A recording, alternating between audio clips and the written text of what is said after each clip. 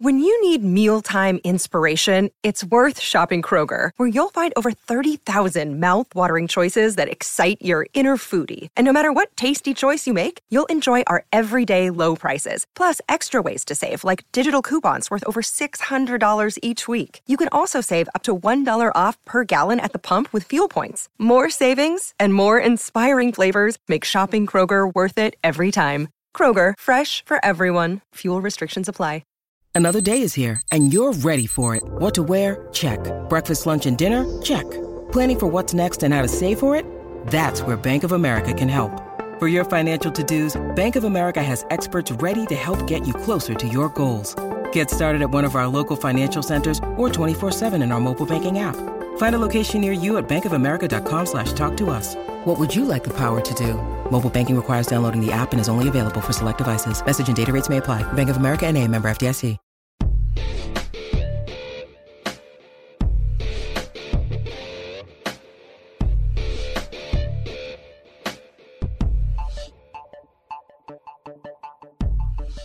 Well, Marcus, it's been a long time since we've had a two-part episode. I think you said something like a year and a half, 2 years since we've done one. And here it is, part two of the story of Aerosmith on the imbalanced history of rock and roll. We had to do it in two parts because their history is long, their history is rich, their history is full of drama, their history has drugs and sex. It's truly a rock and roll history. Sex and drugs and rock and roll, lad. That's what we're all about here. We may not have the accent, but this is what we're all about.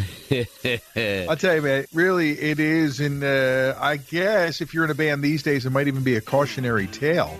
At the time, it just seemed like rock and roll as usual in the 1970s, and that hits a wall at the end of the 70s, and they go to Night in the Ruts, and one by one, they fall out, and the beginning of Rock in a Hard Place, and Brad Whitford falls out, and he goes off, and I looked into his project he did with Derek St. Holmes. Whitford St. Holmes was on Columbia, so all I'll say is somebody in Clive Davis in the Columbia Circle was smart enough to keep Whitford close, just in case things didn't work out. He had a place to go back. And at one point he does, after the failed album and tour, he goes and joins the Joe Perry Project, which leads back around to a reconnection of sorts with Tyler and the rest of the boys. And that's where we pick up the story here on the podcast, brought to you by Crooked Eye Brewery in the heart of Hatboro, brewing the cure for what ails you since 2014. Marcus, it's a crazy tale, isn't it? It absolutely is. And we also have to mention the fact that Steven Tyler was in a motorcycle accident in 81, which delayed the release of the album in 82, adding further complications to the complications that were already complicated.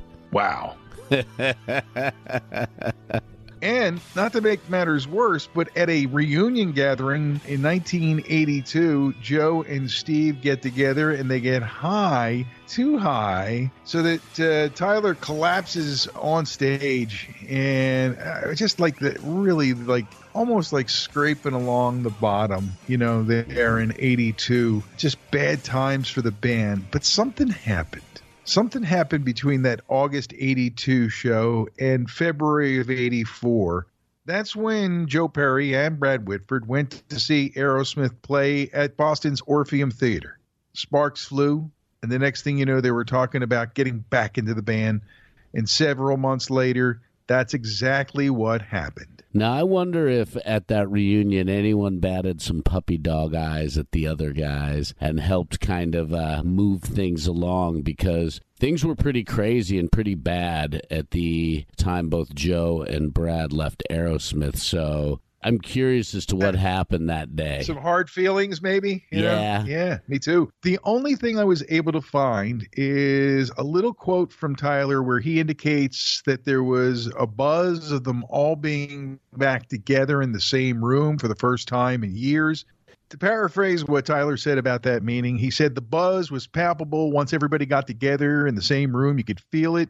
It had been almost 5 years, but it felt like no time had passed at all, and they knew they'd made the right move to get together, and it would be, a few months before they would actually all pull together, get their shit together, start kicking heroin and all the other drugs and drinking out of the backstage and out of their party circle, out of their circle, and get on with it. And that led to some very good things for them. Things that might not have happened otherwise. You would have thought that Steven Tyler collapsing on stage would have been his rock bottom, but it seems like through this story that even though they reunited, maybe they had to hit rock bottom together because of their connection, and maybe getting straight together, getting on the right path together was key. When your collaborative partner, your creative partner, is also your co-enabler for all the drugs and drinking and stuff, it's got to be almost impossibly hard to extricate the two, figure it all out, and then continue to be creative. And that's what the folks at Geffen Records took a chance on when they signed them to do the next album. There's a lot of talk about that first record done with mirrors, ironically, because some bad things can be done with mirrors. And John David Kolodner, their A&R guy at Geffen, really put a lot on the line, saying that he believed that they would be able to pull it together, that with the help of some outside writing partners, perhaps be able to do the unthinkable and rise from where they were and become great again. So I guess that was behind the name Done with Mirrors. It makes a lot of sense, and they also brought Ted Templeman into their corner to help produce, and that probably helped them stay on the straight and narrow path and stay focused during this recording. And while not their best work, it got them in the right direction to make that, I think, really large comeback that was ahead.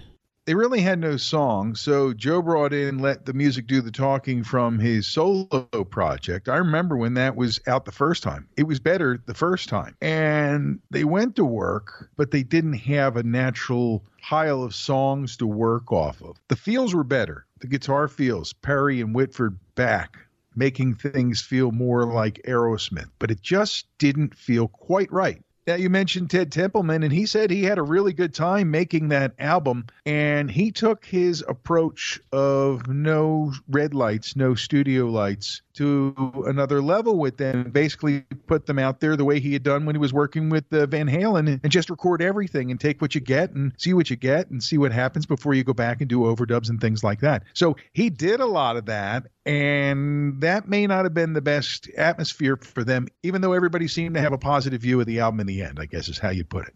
Well, it didn't take, though. The album didn't really take off, and they were kind of floundering there for a while, and then something happened. A couple of fellas in the hip-hop scene asked Steven and Joe to join them on their version of a classic song, and that really blew things up for Aerosmith again. And the power of MTV making the crossover video, Run DMC, Aerosmith doing Walk This Way.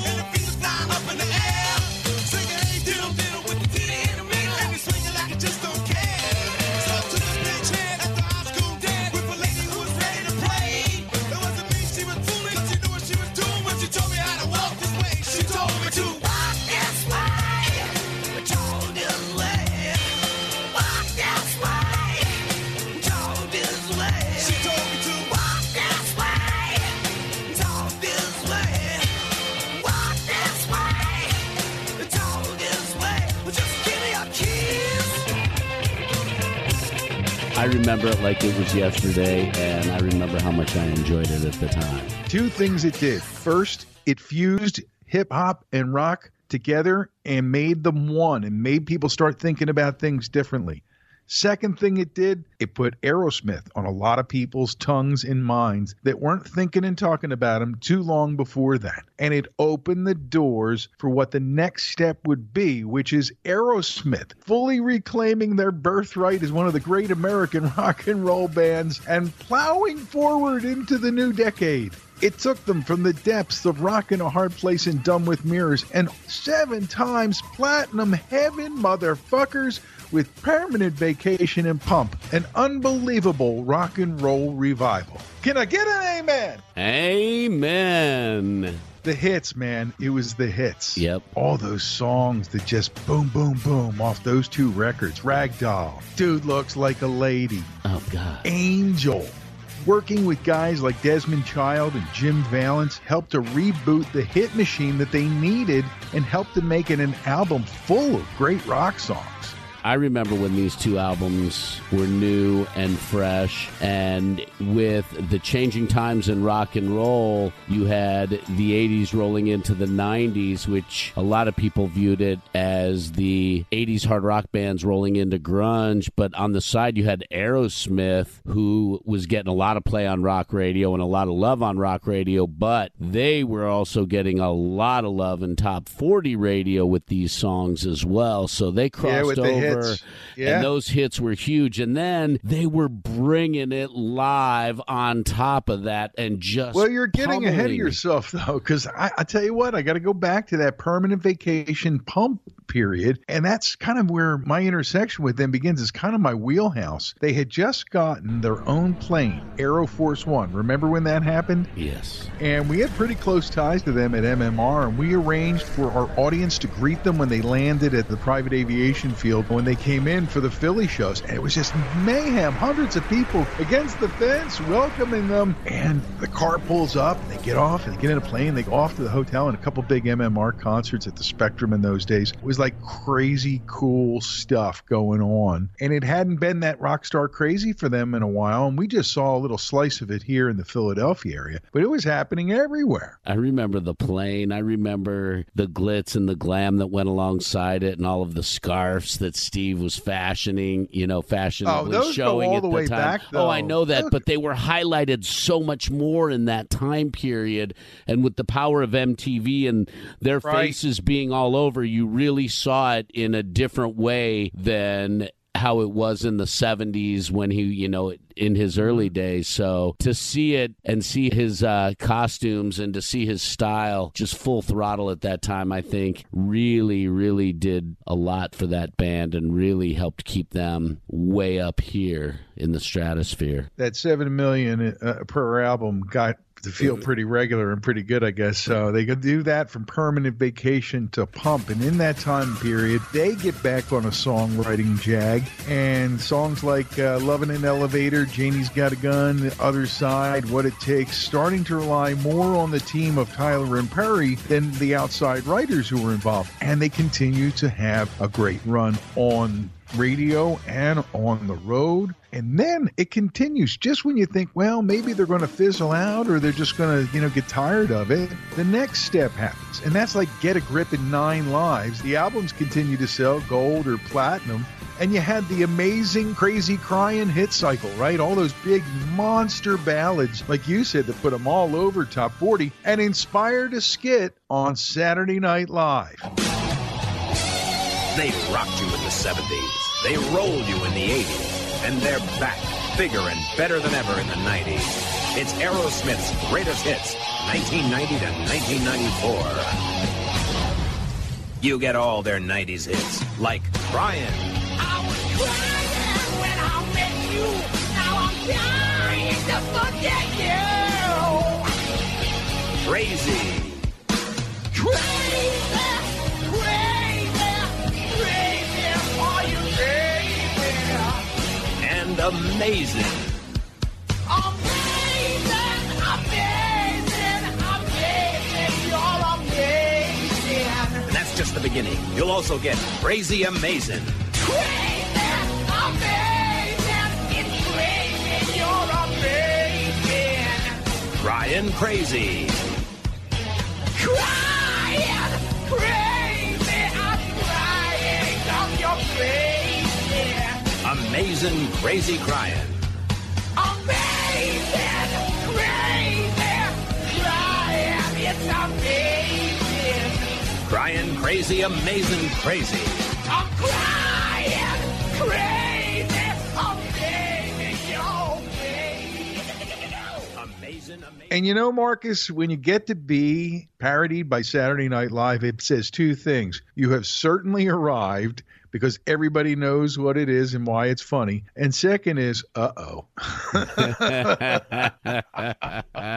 Uh-oh, Ray. We've run long and must pause for the cause and head to Crooked Eye in the heart of Hatboro, and we'll be right back to continue our conversation about Aerosmith through the 90s and beyond. Summertime and a great pint go together like water, yeast, and hops. And what a better place to go to get the pint that you want than Crooked Eye Brewery right there at York and Montgomery in the heart of Hatboro. With Pennsylvania's restrictions easing, there is live music and some other great events going on at Crooked Eye. So not only do you get that pint, but you get to have a good time with your friends as well. They are fully open, and I went in to see the Crooked Eye Band, the full Crooked Eye Band, back together for the first time in over a year. And what a great time when they're in on second Saturdays. And you can get great music at Killer Crooked Eye near you at Jamie's House of Music in Lansdowne now. Stop on by, see live music, and have a pint of your favorites from Crooked Eye at Jamie's House of Music. Right in the heart of Delco. And there's something else happening at the brewery, Marcus. They are now serving spirits. Pennsylvania craft spirits, now available along with your finest brews and all the other goodies they have at Crooked Eye and Hatboro. I just think it helps everybody to have what they want, and that's part of having a good time when you go in both at the Hatboro Brewery location and at Jamie's House of Music. So wine and cocktails there as well. It's all part of the fun at Crooked Eye. Check them out at crookedeyebrewery.com. The best way to keep up with what's going on at both locations is on Facebook, though. They do a great job keeping us informed of what's happening at Crooked Eye or Jamie's House of Music on Facebook. For and the cure for what ails you since 2014. Check them out. Crooked Eye Brewery in the heart of Hatboro. And in the heart of Delco. Hello, Pantheon Podcast listeners. Christian Swain here to tell you more about my experience with Raycon earbuds. Our family now has 3 pairs of Raycon earbuds around the house, and my wife just grabbed a pair of the Headphone Pros to replace some headphones from a company that was double the price. And yes, she loves them. Now, if you haven't pulled the trigger on a pair of Raycons, or even if you have, but you're in the market for another pair because they're just that good, well, now is the time to check them out, because they just launched their upgraded model of the best-selling everyday earbuds. With Raycon's upgraded everyday earbuds, now you also get active noise cancellation, ergonomic design, and multi-point connectivity that lets you pair with 2 devices at once. New quick charge function, 3 customizable sound styles, plus awareness mode. Available in a variety of vibrant new colors to complement any and all skin tones. I even have a pair of earbuds in a cool green color. I have tried just about every earbud known to humankind, and these Raycons are fantastic. Seriously, if you've been wanting to check out Raycons, there truly is no better time. You're going to ask yourself why you didn't check them out sooner, and Raycon offers a 30-day happiness guarantee. So what are you waiting for? Go to buyraycon.com/Pantheon today to get 20% off your Raycon order, plus free shipping. That's right, you'll get 20% off and free shipping at buyraycon.com/Pantheon. buyraycon.com/Pantheon.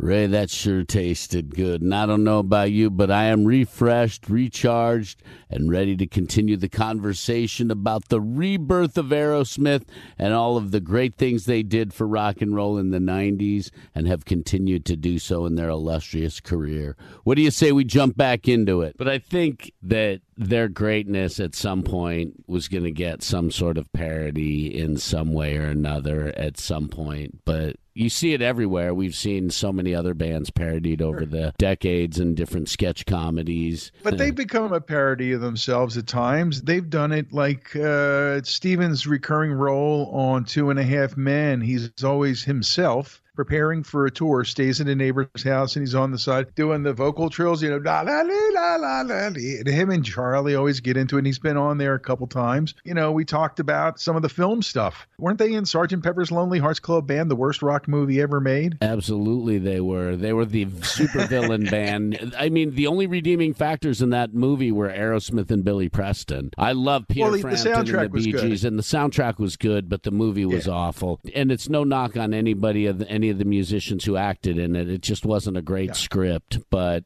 no, that was doomed. It was doomed except for the music was well done. Yes. And they did a much better part, and did a much better job. They were almost the heroes saving the day in Wayne's World 2. Wasn't it Wayne's World 2 when they needed the bands to show up and they went to see Jim Morrison in the desert, and there's Aerosmith showing up to save the day. We're supposed to be in there.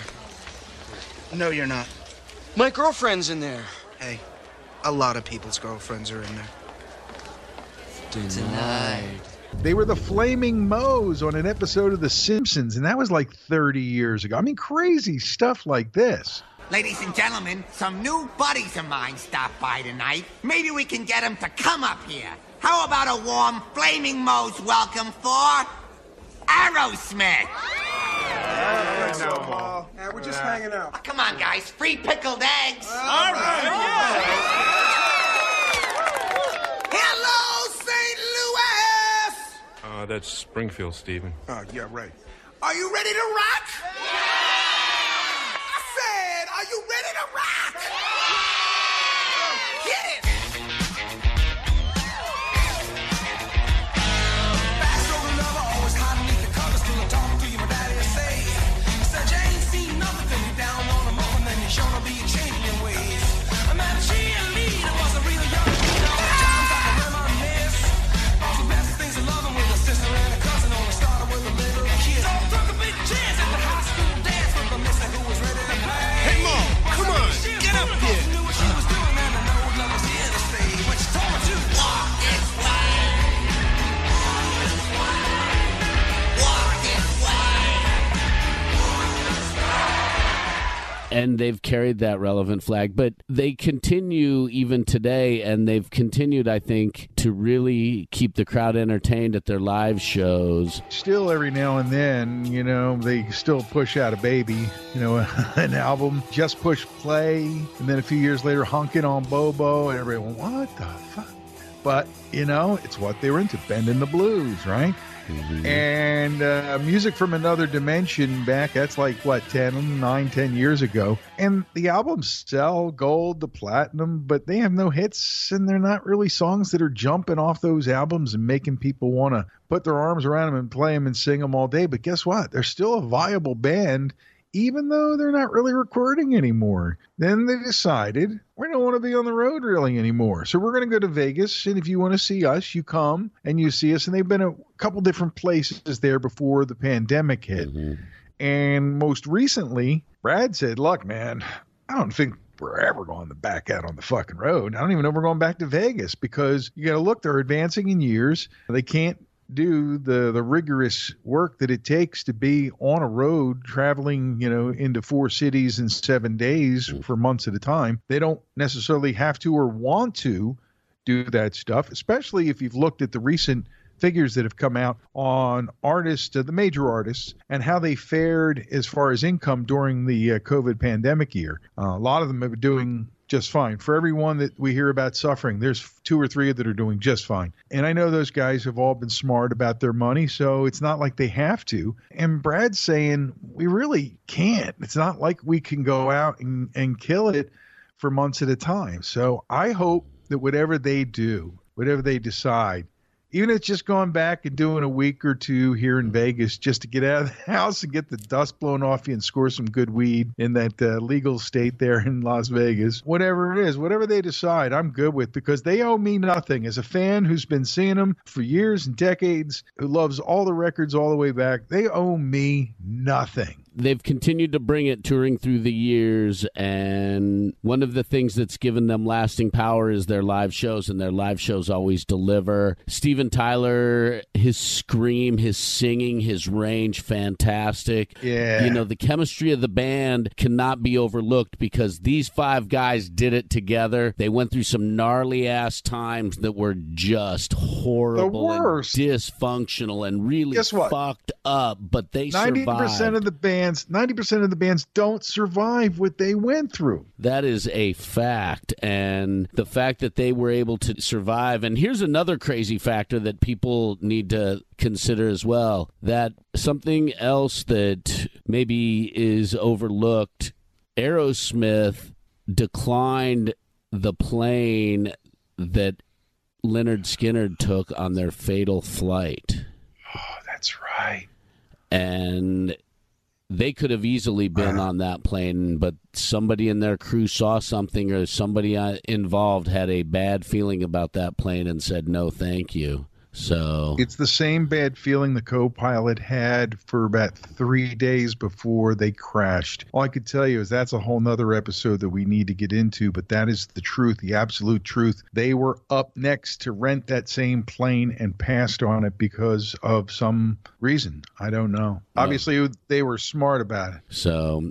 And I remember when we started talking about Brad Whitford's statements about maybe not going on the road anymore after the pandemic because of their aging and because of how hard it is to do long tours. But as of now, they're still on the schedule to play some European dates for like 10 or 12 days, with Rival Sons opening up for them in summer of 2022. And as of now, those dates have not been canceled. Still a long ways away. That is true.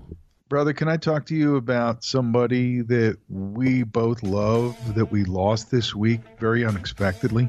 The news that we got, it'll give you a time reference for when we're doing this podcast recording, but when we got the news that Dusty Hill hurt himself, I think is the news we got, and was leaving the tour to go back to Texas, we all felt that the big news was right then that ZZ Top would appear without Dusty Hill for the first time in 50 whatever years since they formed. Every show they ever did was the 3 of them. There was never a sick day volunteer or anything like that. It was either 3 or none.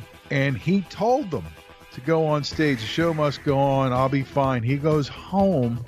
I don't know what happened yet, bud, but my heart is broken to hear that Dusty passed away in his sleep within a day and a half of returning from the road.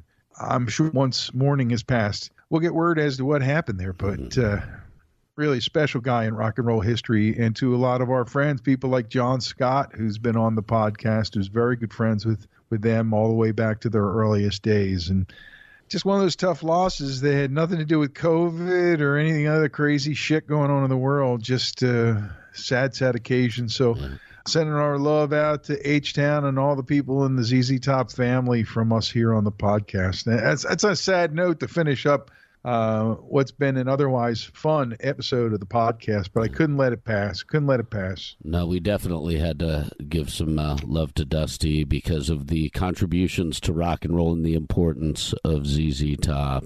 And I say go listen to a couple of their older records and get a feel for that band and enjoy some of their rattlesnake rock and roll. Snap. That's where I'm headed, man. That's where I'm headed. I'm gonna get me some of that Mexican beer and some ZZ Top and maybe a couple shots of tequila. And remember old Dusty Hill, man. It's a tough one to swallow because you didn't feel it, see it coming, had no reason to believe it was. So.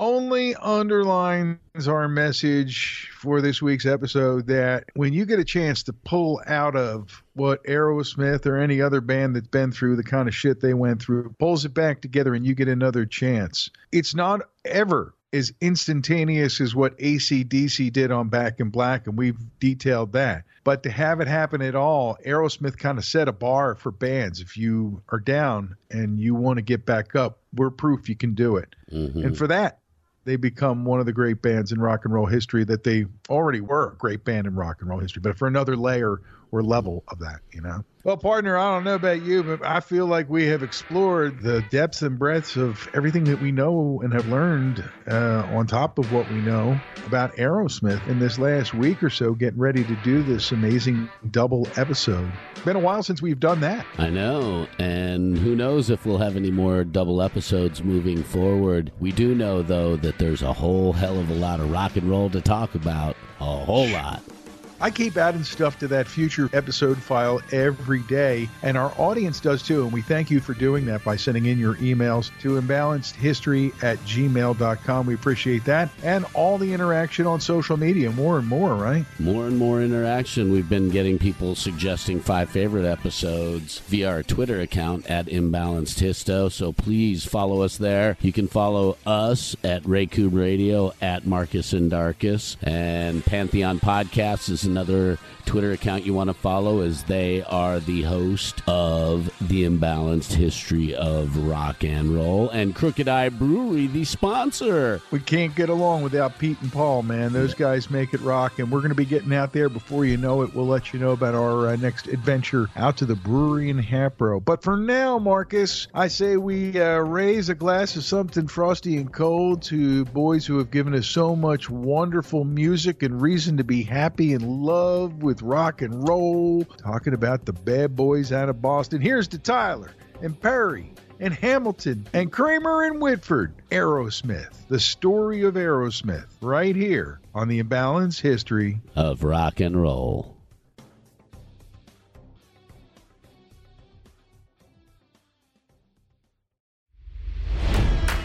It's NFL draft season, and that means it's time to start thinking about fantasy football.